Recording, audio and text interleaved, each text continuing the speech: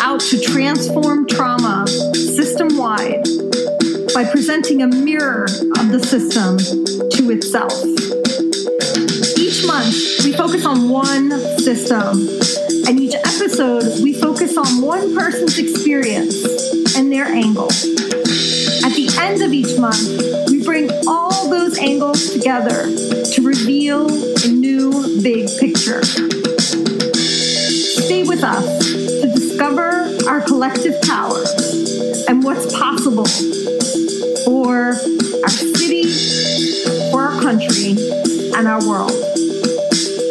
I am Dr. Rita Fierro, and I am your host.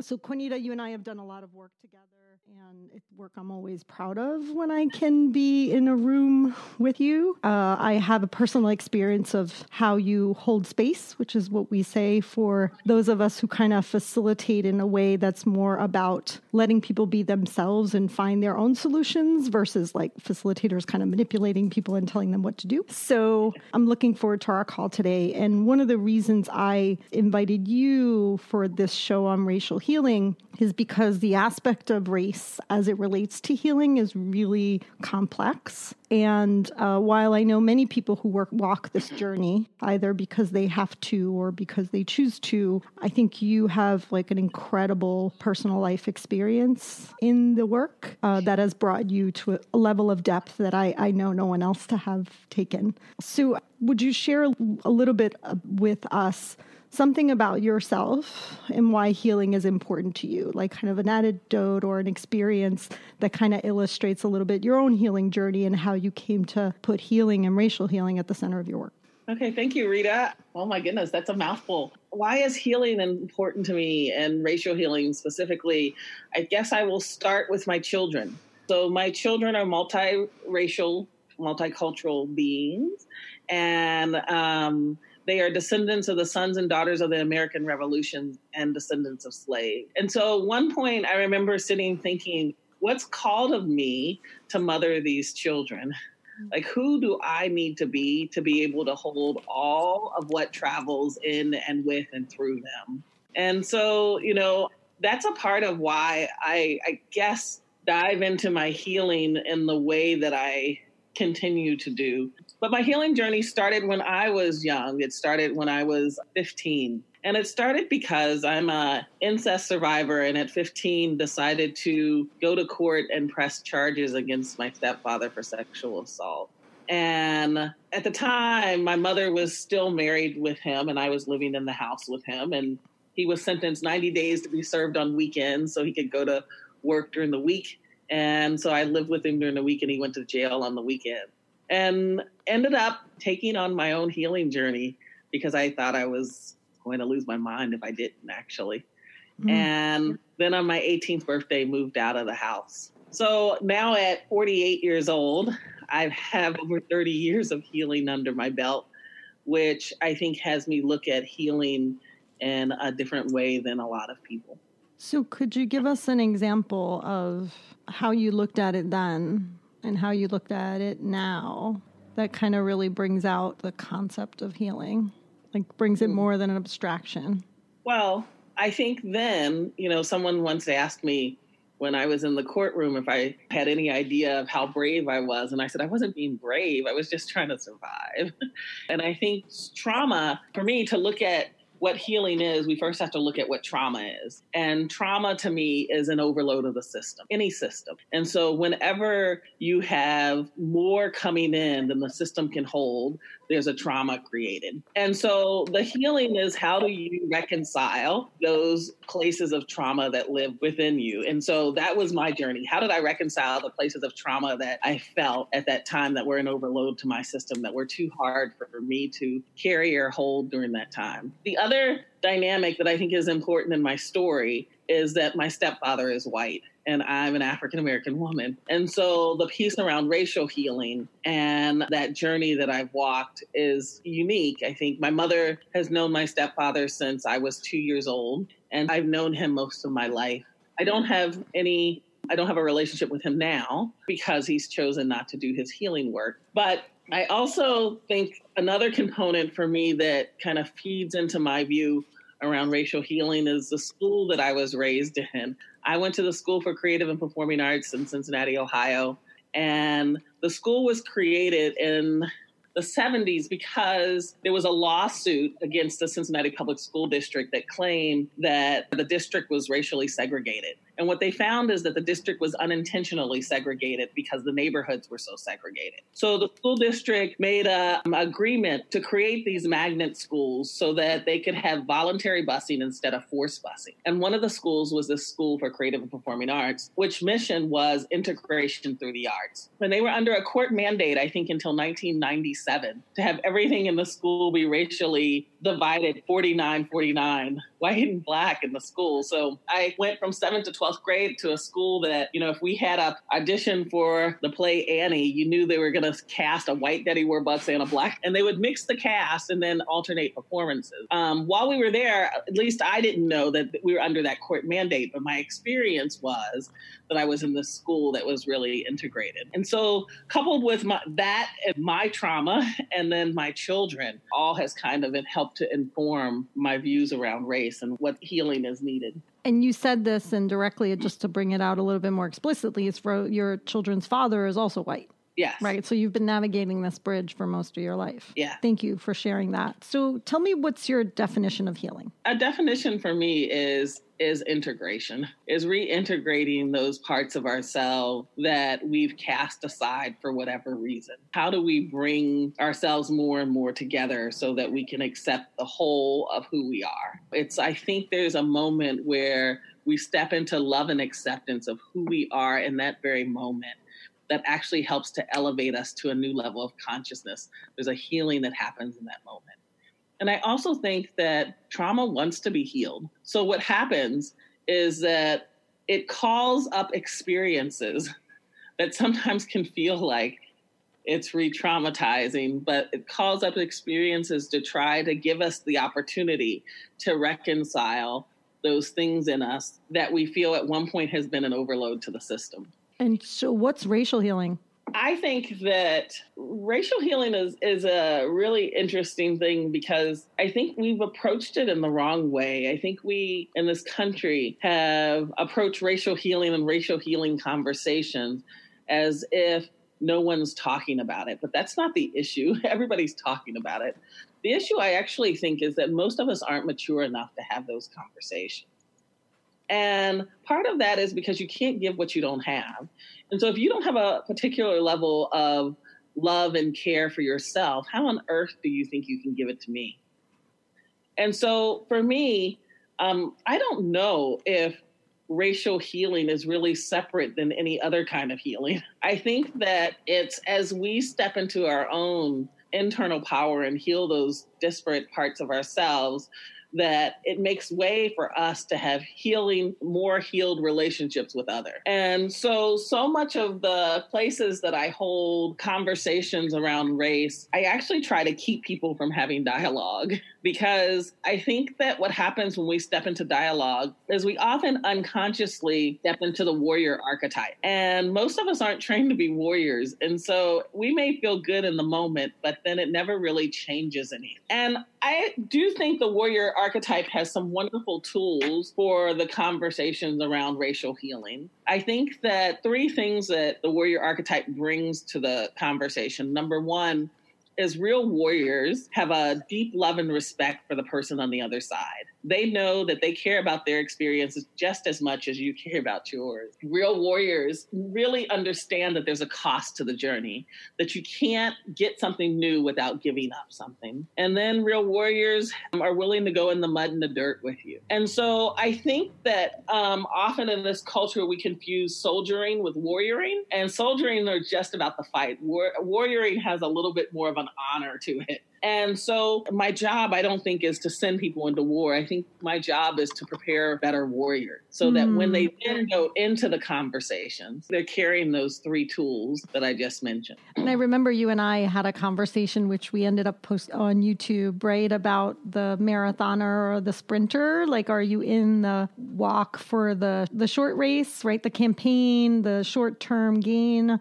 or are you in for the long run? And you had said you're definitely a marathoner. And I think that's kind of where probably one of the ways in which kind of our sisterhood has met, because I definitely am a marathoner too. And I'm wondering if this goal that you're saying of preparing warriors is one with this concept of you being a marathoner, of being in for the long haul. Because I would imagine that preparing a warrior, just despite what Hollywood wants us to believe, we don't generally prepare warriors in like 10 weeks. 5 weeks kind of abbreviated into 20 minutes. Yes, it's real interesting. I have a friend, Mary Alice, who I love. She has this idea of creating Trojan mice. Which I think is just a wonderful vision. It's this idea that as we do the healing work across more and more people and we send them out into the world, it's this small kind of hidden army that goes out, changes the world, which I think is beautiful. But I think that when you're talking about the sprinter and the marathon, and first I want to explain a bit. A sprinter to me are the people, activists who are on the front lines, who are pushing to change behavior. And we can do that, but usually we can only change behavior for a short period of time if we're not also doing the marathon, which I see as the underlying healing work, which is, how are we healing the root causes of what's happening? Because trauma wants to be healed, if you don't do that, the behavior will always snap back. Because again, trauma wants to be healed and it'll float to the surface. And so often we'll have these experiences where, like, whatever cause we're pushing forward, that we do get the shift behavior for a short period of time. And then we're surprised when it comes back. Surprised when a law that we had gotten changed is automatically changed back, or a movement that we feel has happened, feels like it's taken 3 steps back. And it's because we never did the underlying healing of that. Even now, I think in this country where we hear so many people surprised or feel like we've gone backwards as far as race relations, I think it's not that we've gone backwards as much as we never really did the underlying healing to begin with. So the healing is just, the trauma is calling to be healed now. Love that. There's that law of physics, right? To every action responds a reaction, equal and opposite. And so when that happens, then we're surprised. Kind of when it happens in the social arena, we get a little surprised. We're not surprised of it in the physical arena anymore. And one of the reasons I often talk about why kind of policy changing alone doesn't create systems change is for that exact reason, because it creates a reaction in the opposite direction, which is exactly what we're experiencing right now. So thank you for bringing that up.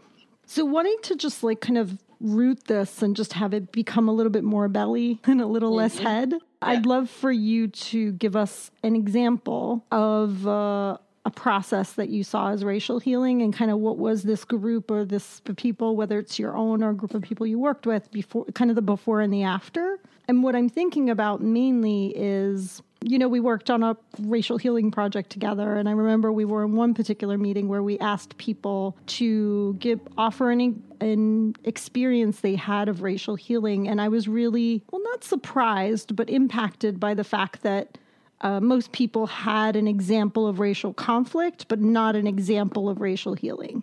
And I think one of the privileges that, you and I have in being in the work at the level of depth that we are, is that we actually do have the experience of people transforming, and so we know what's possible. And for a lot of folk who just have the experience of racial conflict, be it Facebook conflict or, people yelling on the street, or a community like Germantown where there's a constant tension, like there's a cohabitation between white folk and black folk, but there's also a consistent tension. Sometimes that is along class lines as well, with predominantly white folk in Germantown are either working here or homeowners. The black folk in Germantown are, generally speaking, not completely, but generally speaking, a lower class. So sometimes that allies with class, and sometimes it doesn't. But I think most people don't really have a concept of what does racial healing actually look like? I think for white folk, that often gets collapsed or compounded with this idea of there's a rainbow on the other side and everyone's happy, and the kumbaya vision, which is not actually what we're talking about when we're talking about racial healing. So could you offer us an example that would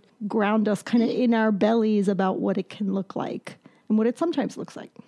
I don't know. And the reason I say that is because for me, the racial healing, it's relational, it's very personal. And so it happens on a one-to-one connection. It's a way of being together and not necessarily a methodology or an event. One of the things that I have seen and been a part of, this piece, like I said before, you can't take somebody someplace you haven't been. I tend to be able to hold spaces where diverse groups of people come. And it's because I have the experience of going to places and being able to be in relationship with people from various backgrounds. A lot of the workshops that I hold space for tend to attract people from various backgrounds. I'm really proud of that. I'm really proud of who feels comfortable enough to show up in the spaces that I hold. Interesting enough, there was a retreat center where I used to hold a particular retreat that I did, Feminine Wisdom Retreat. I think I did 10 retreats in 8 years. I held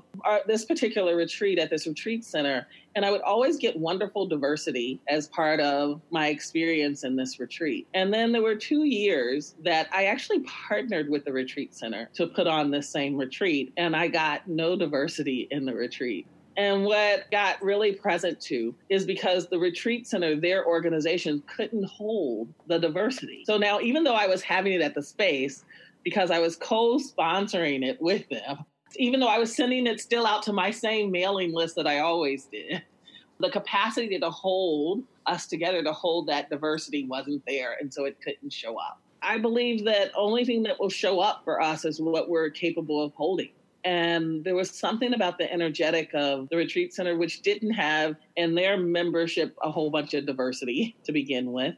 And so the capacity, energetic capacity to hold diversity is, I guess, what I'm speaking to. Because I continued the retreat actually with another retreat center, but I still just held it by myself, and I got diversity again in the women who showed up. And all kinds of diversity. And I know in those places, women have come who have expressed that they became close friends with women of other races that they didn't think that they would. They just hadn't imagined themselves getting to know each other. But that's just because we created spaces in those retreats for people to be in relationship, to get to know each other, to have deeper conversations than surface level where we're usually stopped.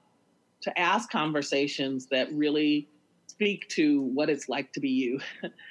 And to see that often that's not very different than what it's like to be me. So I know a lot of people who think they can get those kind of results just by bringing people into the same room.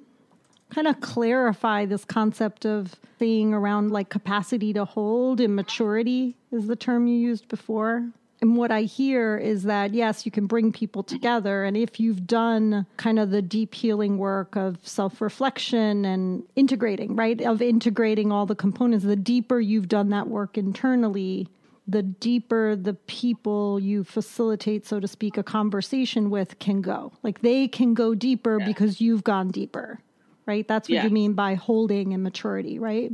Yes. I often will say my job is to hold the bottom. So the more work I can do on my own self to lower what the bottom is, then that gives more opportunity and space for people to swim in when they come in places that I'm at.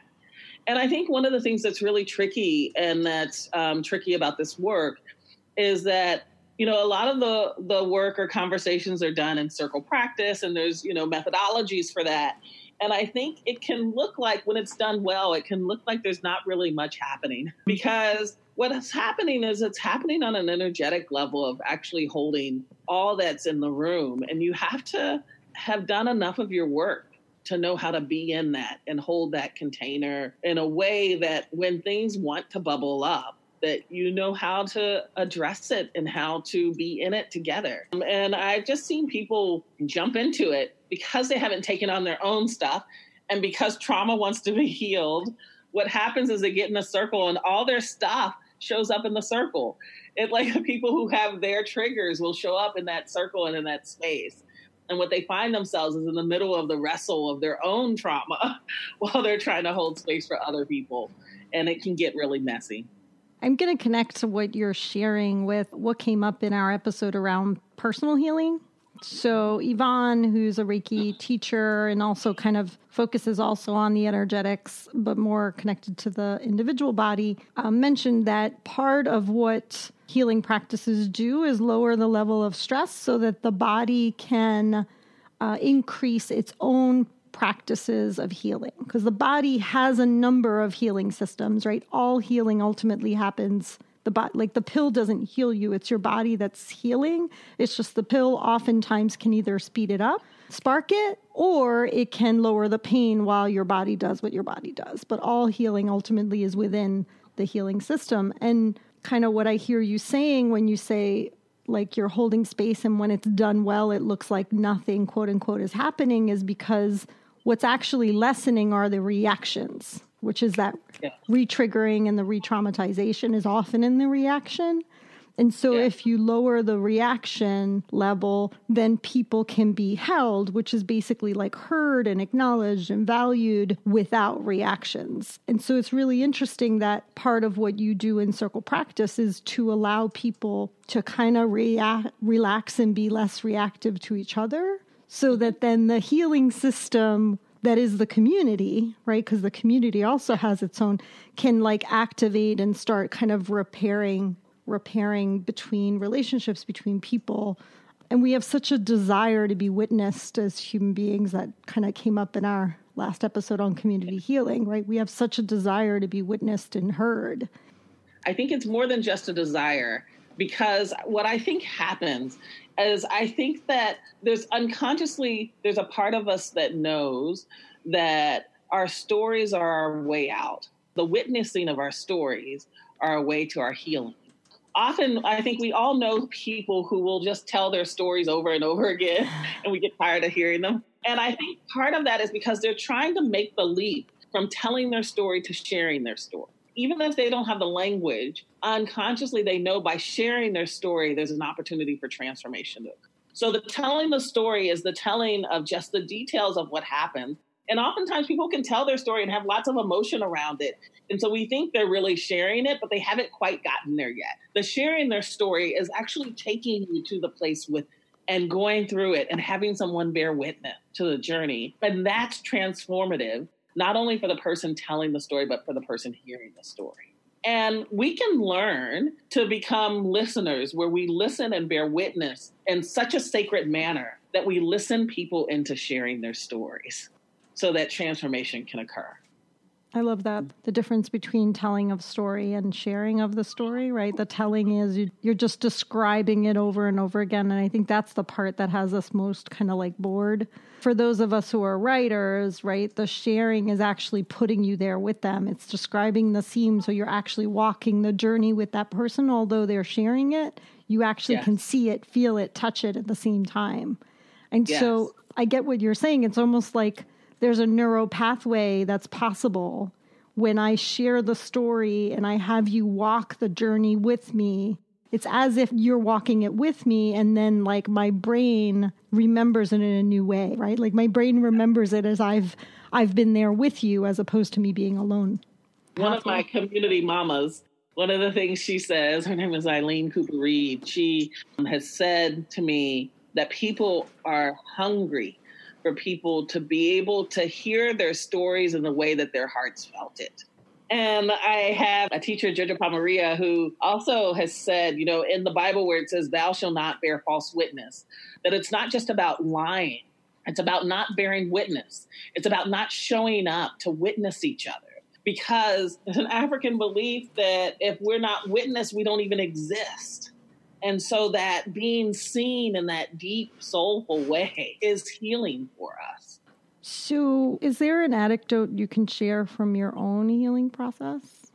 So this February 2nd will be the 10th anniversary of my mother's death. When my mother died, she was still married to my stepfather. My mother had a heart attack in the middle of the night. She was 54 years old. My parents were 15, going on 16 when I was born, so my mother was really young. I remember when she died, I'm my mother's only child, so I was in such grief. I was at the hospital, and my stepfather was there, and he gave me my mother's wedding rings, actually, at the hospital. And I was in such pain. I just didn't know what to do with the wedding rings. I had my minivan, and I put them in the cup holder because I couldn't even deal with it at that point. My mother died without having life insurance. And so my then husband, he had told my stepfather that we would help pay for the services. He just needed to decide kind of what funeral home he wanted to use. And I got back home. At this point, it was about 4:00 in the morning, probably. Slept a little bit and then woke up. And later that morning, my stepfather called and he said to me, I know you think that your mother chose me over you. Now, this is the morning that my mother died. I remember saying to him, I can't have a conversation with you right now. Just was in such grief. And it was about 2 weeks later, I guess, or whenever it was that it was time to go pick up my mother's ashes. She was cremated. I was in the bathtub that morning and I was sobbing. I was at that point, just with the grief, I would often go into the bath, just sit and let the water do the healing work that water does. And I remember thinking that she chose him over me. And what came to me in that moment is, oh no, that's not what happened. And I got it for the first time that she chose him over her. She couldn't even see me. I wasn't even a part of her equation because she was in survival mode. What I got is that I could choose her, that she wasn't strong enough to choose me, but I was strong enough to choose her. And it was the first time that I realized that her being with him really had nothing to do with me. And I remember leaving to go pick up her ashes. And I called him because I had some dishes to return to his house. And he didn't answer. And so I picked up the ashes and I dropped him off at his house. And I was driving back home and he called me and said to me, oh, I know what we can do with your mother's ashes. And I said to him, we have already decided, me and my family. And I said to him, I finally got it. I told him that I finally got that my mother didn't choose him over me. She chose him over her.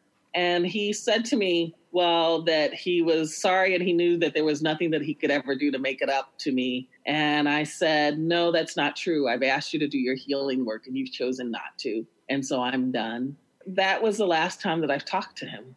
And so for me, it wasn't just me. I think it was my mother really helping me to be clear, to reconcile in myself, like, oh, if she had the capacity, she would have if she could have, because I am her.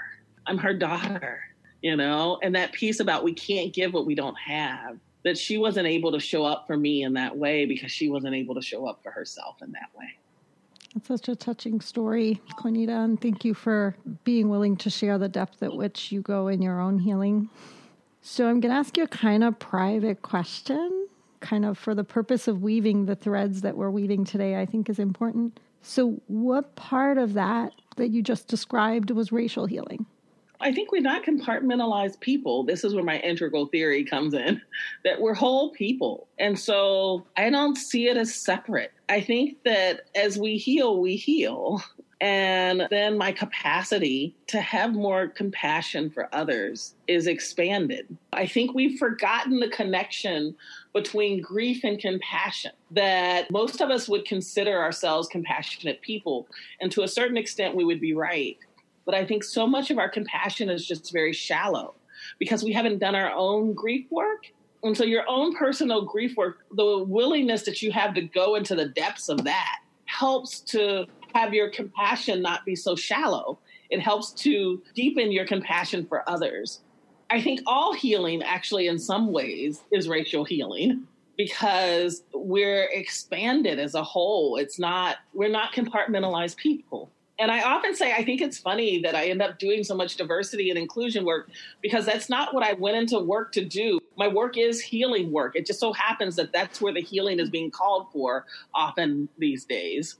Beautiful. And I think just like not as an opposition, right, but adding to, you and I have had a lot of conversations around the fact that oftentimes what's tough in so-called diverse partnerships is that there's an intergenerational wound that shows up. Yeah. So you and I have talked a lot about kind of the Black woman, white woman wound showing up between us, and we've processed some of it. I know we've talked about how it shows up with other partnerships that we've had. So I think I'd like to talk a little bit about that because I think that's a really unusual conversation. It's one you and I have frequently, but I don't hear it often in the outer world. So just speak a little bit to my personal experience and then you can kind of add on to it that there is a narrative, like a pattern of societal behaviors that we created during enslavement. And it has multiple components. It's sort of like a theater, right? Where there are multiple actors And at that time, it became normal for white women to suppress that their husbands were raping black women regularly. And then it became normal for white men to terrorize the enslaved Africans and pretend it wasn't affecting them emotionally.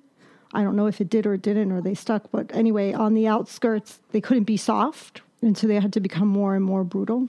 There are some aspects of that wound in terms of how it was dealt with on the enslavement side of like what black folk had to do to survive enslavement. And so that wound, which was never healed, Joy DeGruy in like post-traumatic slave syndrome says, you remember that day after emancipation when we all got free therapy? You know, then there were the grandparents with those wounds raised grandchildren and raised grandchildren. And so both culturally and now we know through epigenetics, through our DNA, we've been handing down these wounds over and over.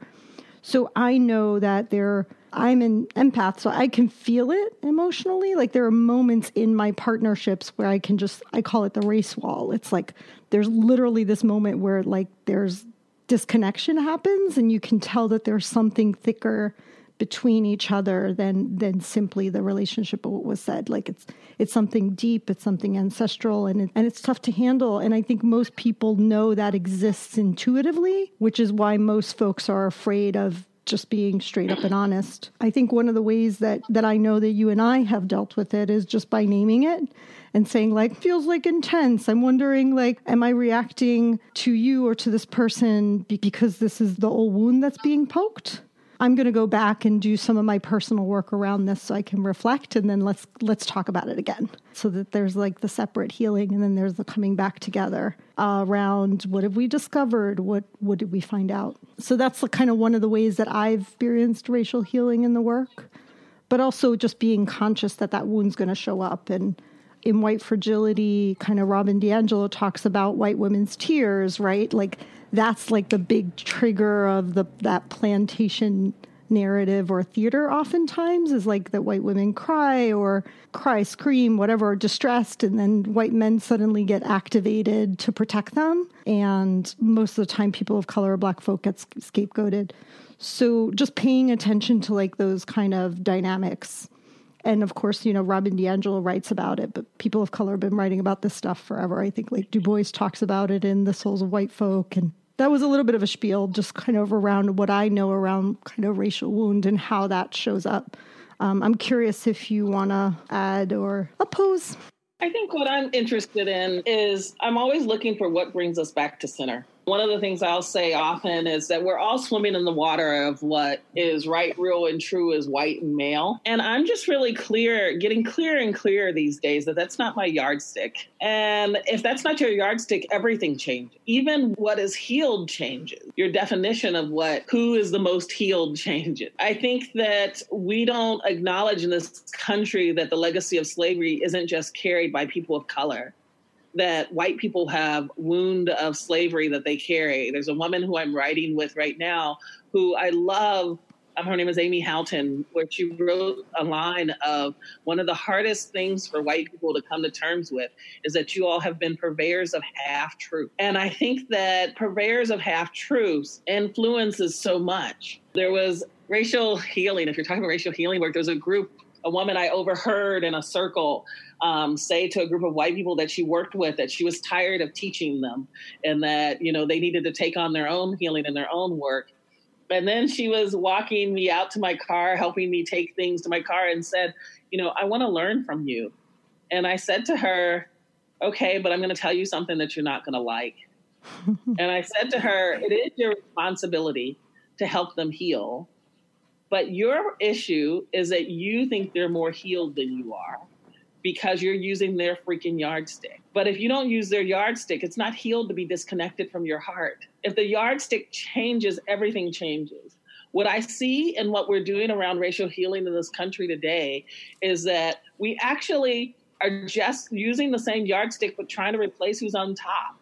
So we're just telling white men in the circle they need to come and shut up and sit down and be quiet. And that doesn't help anybody either. That our job isn't to just shift who's leading. Our job is to help to increase everyone's personal power in the room So then the capacity when we go out is that we have more compassion for each other. And so what brings us back to center? When I was looking at whether or not I was going to include Enneagram work in my practice, there's a woman who was working with me and wanted to bring it in. And here in Cincinnati, Ohio, it's really popular, but there's very few people of color. What I found is the Enneagram focuses on shadow. And in this culture, white people are told they're supposed to be perfect. So their shadow is where their blind spot. People of color are taught they will never be perfect. So their shadow is where their light is. And so we have to come at it from different angles in our healing to come back to center. And there's healing on both sides. And I love what you're naming, because I think the big taboo we've created inside of all of our systems, which we'll kind of talk about on other shows, so we're not going to go there deeply, but all of our systems are set up to compare people of color to whites as if whites got it, as if whites are healed. Both of us carry the legacy of slavery. Absolutely. Because the slave archetype, the shadow side of the slave archetype is being a slave to a person, a thing, or even an idea. White people were enslaved during slavery too, because you can't enslave another and not be enslaved yourself. Absolutely. The light side of the slave archetype is being a slave to the divine spirit within. It actually teaches us self-mastery. It's how we find our freedom. So I wrote this in an article that I recently published on Medium. I spent some time in Mankato over the holiday with our friend Katie to just kind of witness the reconciliation walk happening there between Native Americans and whites. I wrote something in this article, but basically what has us believe as whites that we can literally enslave, torture, abuse, dispossess, dismantle communities, pull folk away from their land, and just like all these sorts of terrors for centuries and be unscathed ourselves. That's impossible. We cannot be unscathed. And I think for white folk, like I love the book White Fragility, because I think it's a good wake-up call to having us see how part of how we've terrorized the world is by having this assumption of our own fragility. And that's not going to heal us, because you can't talk someone out of their reactions.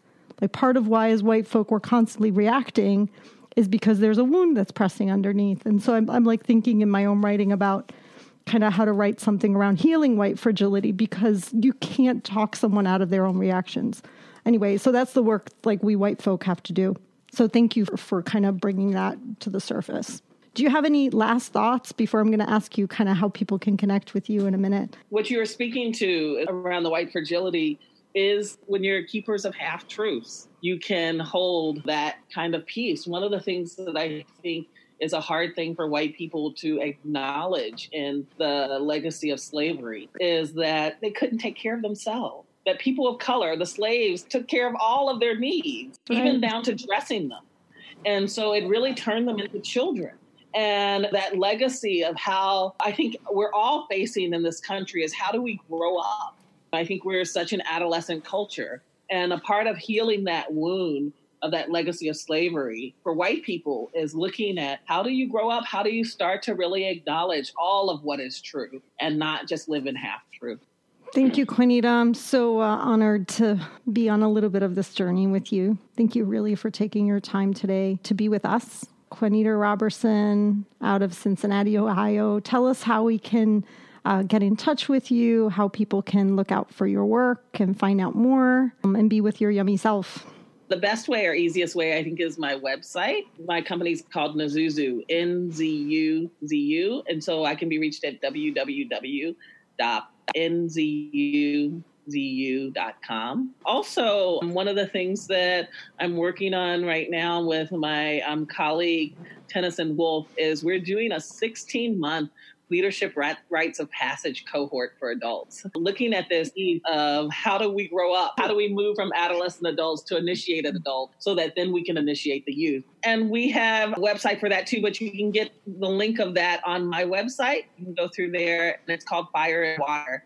We're actually a quarter of the way through the first cohort. So I'm so excited. We should be posting this spring to early summer the applications for the next round, which will start in spring of 2021.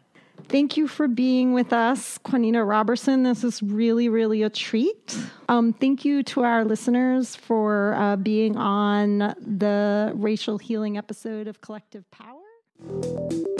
Thank you for listening to another episode of Collective Power. If you'd like to be a guest on our show, recommend a guest on our show, or write for our upcoming Medium publication, feel free to contact us at collectivepowermedia.com.